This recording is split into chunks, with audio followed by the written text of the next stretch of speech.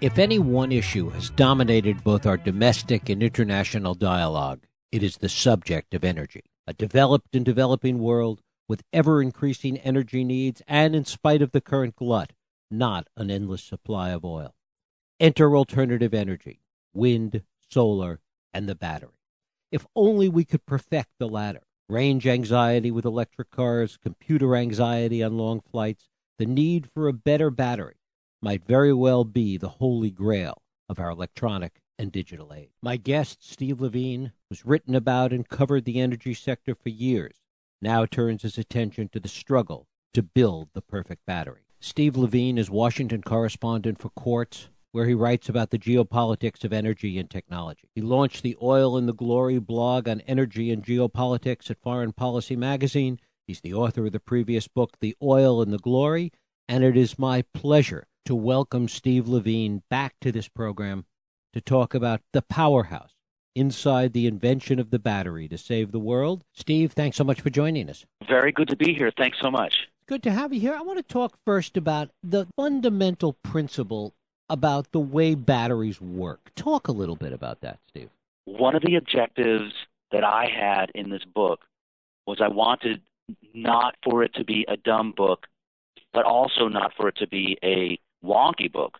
So I wanted to bring myself, of course, but the ordinary reader into the world of battery scientists. So I spend 2 years in this one lab, Argonne National Lab, with the battery team while they're trying to create the super battery. But I wanted to have the science there, but I didn't want it to be only accessible to scientists. I wanted ordinary people who didn't know anything. Like I started from zero. I wanted them to get an immersion in the science and be as thrilled about it as I became. And so you get the actual formulas for the science, and you're with Jason Croy, a former rock star who then decided he was going to become a physicist, as he's working on trying to resolve one of the big obstacles that the battery scientists overcome. But the basic physics, to loop back to your actual question, is kind of simple, and it's deceptively simple. There are only 3 basic parts to the battery. The battery was invented in 1799 by Alessandro Volta, and today the structure of it is not much different. You have 2 electrodes, the positive electrode and the negative electrode, and then you have electrolyte, a facilitator that's between them.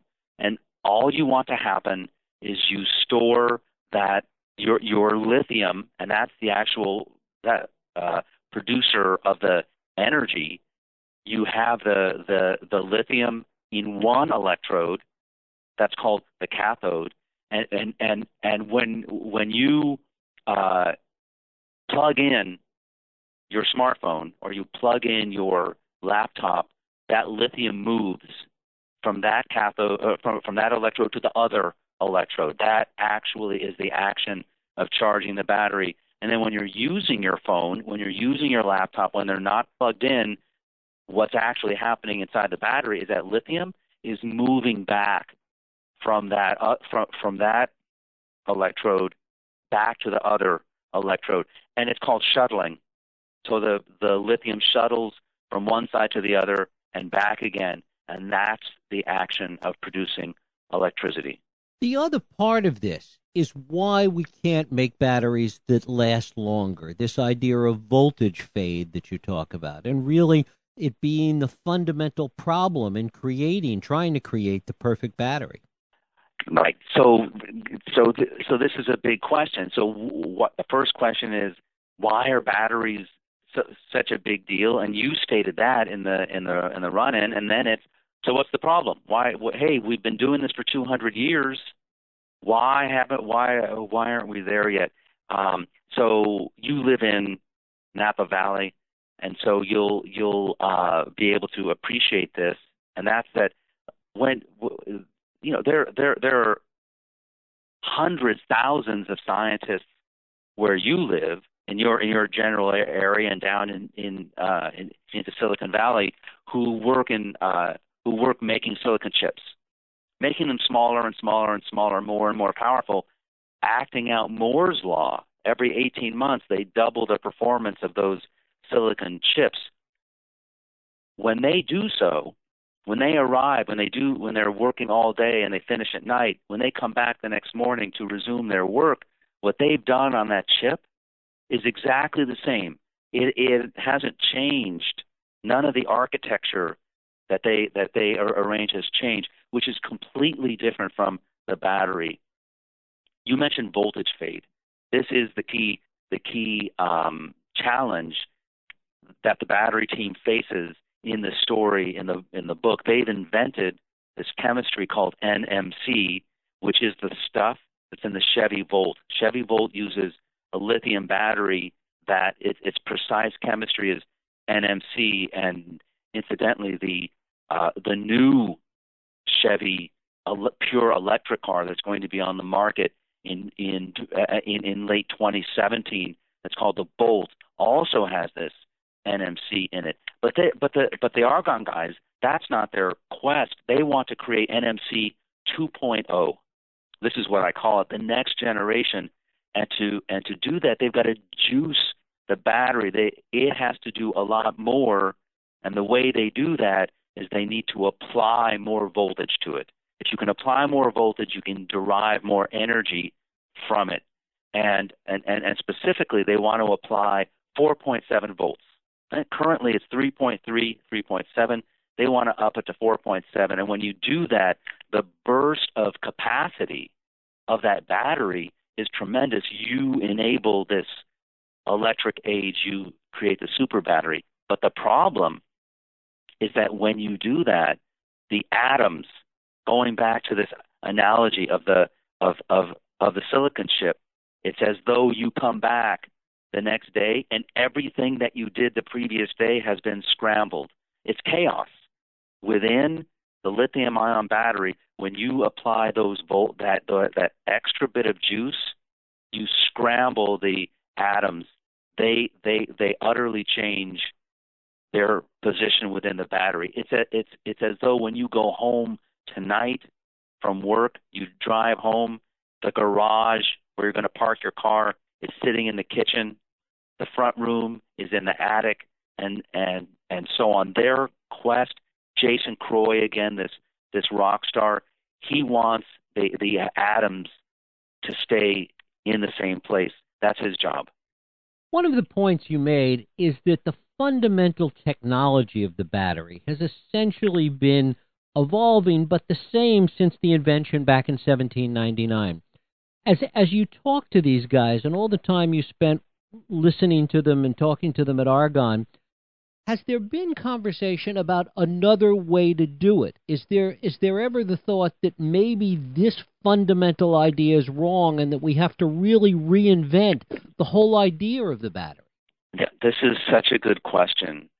One of the things I can give this away because it doesn't give away the book.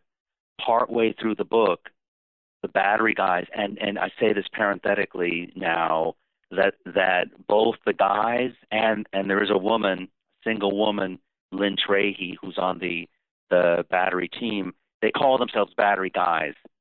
And the lowest blow that you can possibly hear is to have it said to you that you're not a battery guy. The Argonne guys understand that everything they're doing and that is being done, that they publicly know is being done, is wrong. And they have to start over. And they have to rethink. They cannot rely on Alessandro Volta's structure. And in fact, the Secretary of Energy at that time, Stephen Chu, a Nobel Prize winner, understands this too. And he proposes and gets passed through Congress the creation of what he calls, he's from Bell Labs. A lot of these guys are from Bell Labs. He's going to create a Bell Lablet. Bell invented the transistor and a lot of other stuff, and it's going to use the Bell invention system to make the big breakthrough in batteries, to create to reinvent, just exactly what you're describing. And they do this. There's a competition. It's to win a 5-year project, $120 million to do this, and Argonne is in this competition. And the idea is to work over a 5-year period on what comes next, what's after lithium ion. What's happening in the private sector? Argonne is one of our national laboratories, and certainly this is the hub of what you write about. What's happening in the private sector in terms of battery development? We hear a lot about what Elon Musk is doing. We heard about this company, and you write about Envia that tried to develop the perfect battery. What's happening there? There are a lot of startups, a lot of them on the West Coast, a lot of them in Silicon Valley on both sides of the bay, in Massachusetts, in New York. These are the main places, and in other countries. Two things that I wanted to say there is that what they are doing is very, very important, and a lot of it is supported, by the way, by private investors, by venture capitalists. But what has to happen? The stakes are so very high, and the dividends of winning, of getting this right, are so big that there needs to be a partnership between these private players and with the public sector, with labs like Argonne, and incidentally, with big car companies. Steve Jobs didn't invent the smartphone. He invented the better smartphone. He redesigned it. He knew how to manufacture it. He's the one who created the smartphone industry. He made it as big as we know. He only started in 2007, remember, on that. But it had been invented. It had been commercialized before him. We need someone like that to take what's invented in a lab like Argonne, or one of those startups incidentally in Silicon Valley, and understand how do you engineer it so it's in a format that can be commercialized, manufacture it correctly, and incidentally create a very, very cool car like a Tesla, the way that Elon Musk has done, that everyone can't wait to own. So you need all of that, and then you get there.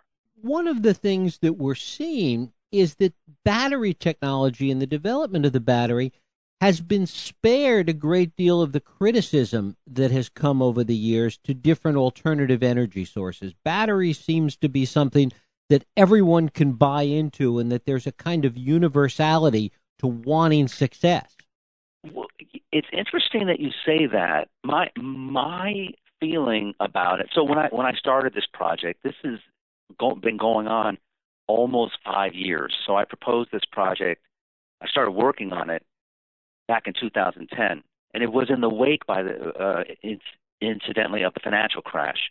So remember, at that time, loss of confidence in the ability of the United States, of the world really, but the United States, to create a real economy not based on shenanigans. Financial instruments, real estate boom, .com boom. What kind of product could be the foundation of a real economy? And a lot of hope came to center on the battery. But when I proposed this book, first I did it over dinner with my wife, and she got right in my face. What a boring topic. And that B was a very hard and insulting B. And my agent would not respond to my emails when I proposed this. I think that intuitively people don't think about the battery, and they don't. It doesn't come to mind. It doesn't immediately appeal as important, as exciting, and nowhere near. You don't understand how big, how central it is to our lives. Lithium-ion battery is one of the two most consequential commercial inventions of the last 5 decades. The first one is the transistor, of course, which has created the whole electronics industry. But the lithium-ion battery made electronics portable. It's why you have a smartphone. It's Tesla Samsung would not exist. Apple wouldn't exist as a company, and so they are very, very important. I don't think that initially people get that, but once they do get it, then you're right. I think that there isn't much dispute about them. It's not controversial, but what is controversial and what we need to get over is the whole idea that it violates our ethos as Americans to have a much closer relationship between private players and the public sector. These labs, very important labs, in creating this new age. It does not destroy our ethos. We need to figure out how to handle the intellectual property. Who's going to get the benefit of the patents? But once we do that, who's going to get rich? Once we figure out that, then we can move. But this isn't new. I mean, we've been through this with the internet itself, with transistors, with so many of the things that came out of Bell Labs, as you were talking about before. This idea of a partnership between government research and the private sector is not something that we have to reinvent. We simply have to look at how it's been done in the past. It has been done. It's true. And there specifically with chips, there was an organization called Sematech that was created, and this was a cooperative venture made up of all the chip makers, including Intel. When it looked like Japan was going to steal the whole industry was moving there, and it helped to save the industry, to rescue the industry for the United States. Something like that could work, but whatever it is, we need to do it, and we need to get this going, and we should do it fast. Again, one part of it, by the way, the power industry part is happening right now. The super battery is already there for power companies, and this is something that's going. It started in California, and this is the idea that individual homes, neighborhoods, malls, factories can and are right now beginning to install, and will accelerate over the next 5 to 10 years, large lithium-ion batteries in your home, in your business, and they will collect the electricity produced by solar, produced by wind, and they will balance out what the power plants themselves produce by burning natural gas, by burning coal and nuclear too. They will reduce your individual bill. Very few people are going to actually get off the grid. You'll get some of your electricity from the grid, but up to 80%, you could reduce your bill by up to 80%. But what's the utility going to do? What's the power company going to do? They have to reinvent themselves. This is an upheaval that's begun, and it's going to play out over the next decade.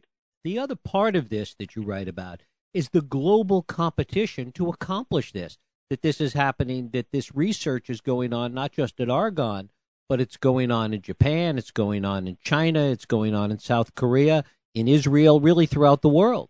That's right. So the very first scene in the book is Wan Gong, the Chinese Minister of Science and Technology, pays a visit. He decides he's visiting the United States. Obama has already declared, I want 1 million cars on American roads, and Wan Gong makes the same declaration about China. But it being China, where it has this record of making these kinds of pronouncements, and they actually happening, there's real fear that China is going to win this race. And the Americans invented the lithium-ion battery. Japan commercialized it. It was decided that they were not commercial, and Sony took the license, and in 1991 commercialized lithium-ion, and then Toyota in 1996 commercialized the Prius, the first hybrid has a 25-year head start on the United States. Guangdong comes to visit Argonne, and Argonne understands that we are very, very far. We're just starting out in this race. We don't have a lithium-ion battery industry. We need to get into the race. And the same thing that a lot of us experienced in the 1970s with Japanese engineers and entrepreneurs and businessmen coming to the United States and visiting our factories and laboratories to figure out how they could get into the car industry, into the automobile industry, we needed to do in order to get started in inventing and creating batteries and doing the same thing with electric cars. And finally, Steve, what's the magic number, particularly with respect to cars? What kind of range really changes the equation? Is it 200 miles, 300 miles? At what point do we say victory with respect to cars?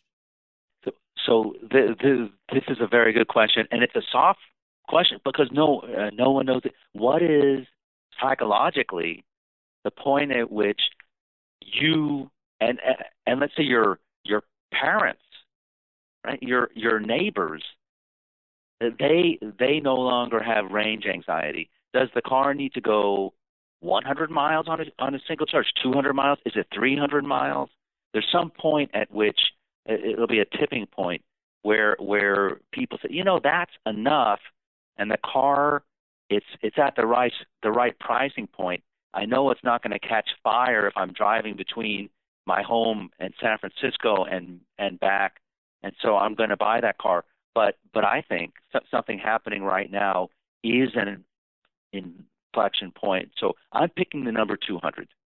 So GM announced a few weeks ago that it is putting on the roads into its showrooms at the end of the year 2017 a 200-mile car that'll cost $35,000 called the Bolt, right? So it's a B rather than the V of the Volt, and GM unveiled it at the Detroit Auto Show a couple of weeks ago. $35,000. Elon Musk has announced he's going to put on the market a 200-mile car also in around the year 2018. He calls it the Model 3. That's the inflection point. That's it. Right at the average price that Americans paid for their cars last year was $33,000. So $35,000 is right there in the sweet spot. It's the low end of the luxury market. The BMW 3 Series, the base model is $33,000. So when these cars, when they come on the market in 2018, that's the inflection point. That's the beginning of the new electric age. And by the way, the chemistry that's in that Bolt was invented by the battery guys who are profiled in this book. Steve Levine, the book is The Powerhouse, Inside the Invention of the Battery to Save the World. Steve, I thank you so much for spending time with us today.